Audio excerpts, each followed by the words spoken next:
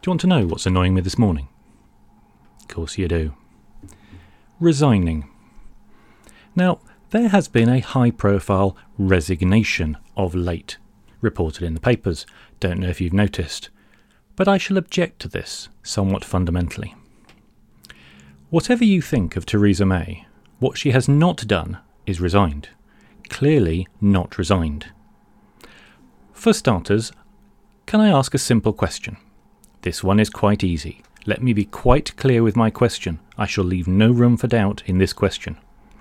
Who is the Prime Minister of the United Kingdom of Great Britain and Northern Ireland and all its little wibbly islands? I think that's the technical term for the whole thing. Who is the Prime Minister today? Is it Theresa May?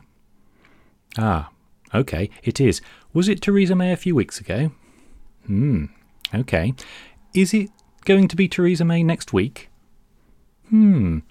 The evidence, if you don't mind me saying it, suggests that the job is still being done by Theresa May. Ah, I hear you cry, but she's got to stay on while they find another party leader who will then become Prime Minister. Oh, okay, sorry, that's straightforward then. So she's resigned as party leader then, and they're having a leadership contest. What? She hasn't done that either?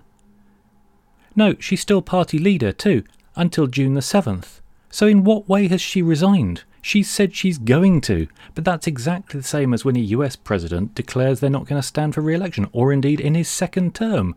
You know they'll lose the job at some point, but that doesn't mean they have. Now, I have legendary leaving drinks at jobs.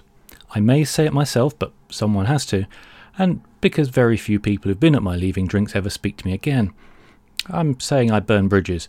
It is perhaps not surprising that unlike many people I run into who say, "Oh, I worked with so-and-so back in such and such," I have never worked with the same person in 2 different jobs. That's just how I roll. Feel free to judge me, but we are straying from my point. My point is that I leave properly. I have some drinks, explain to my co-workers how I think of them not merely as colleagues so much as people I once met. We laugh, we cry, we reminisce about all the things that have happened, at least the ones outside of Christmas parties where they are best forgotten and often not really clearly remembered anyway.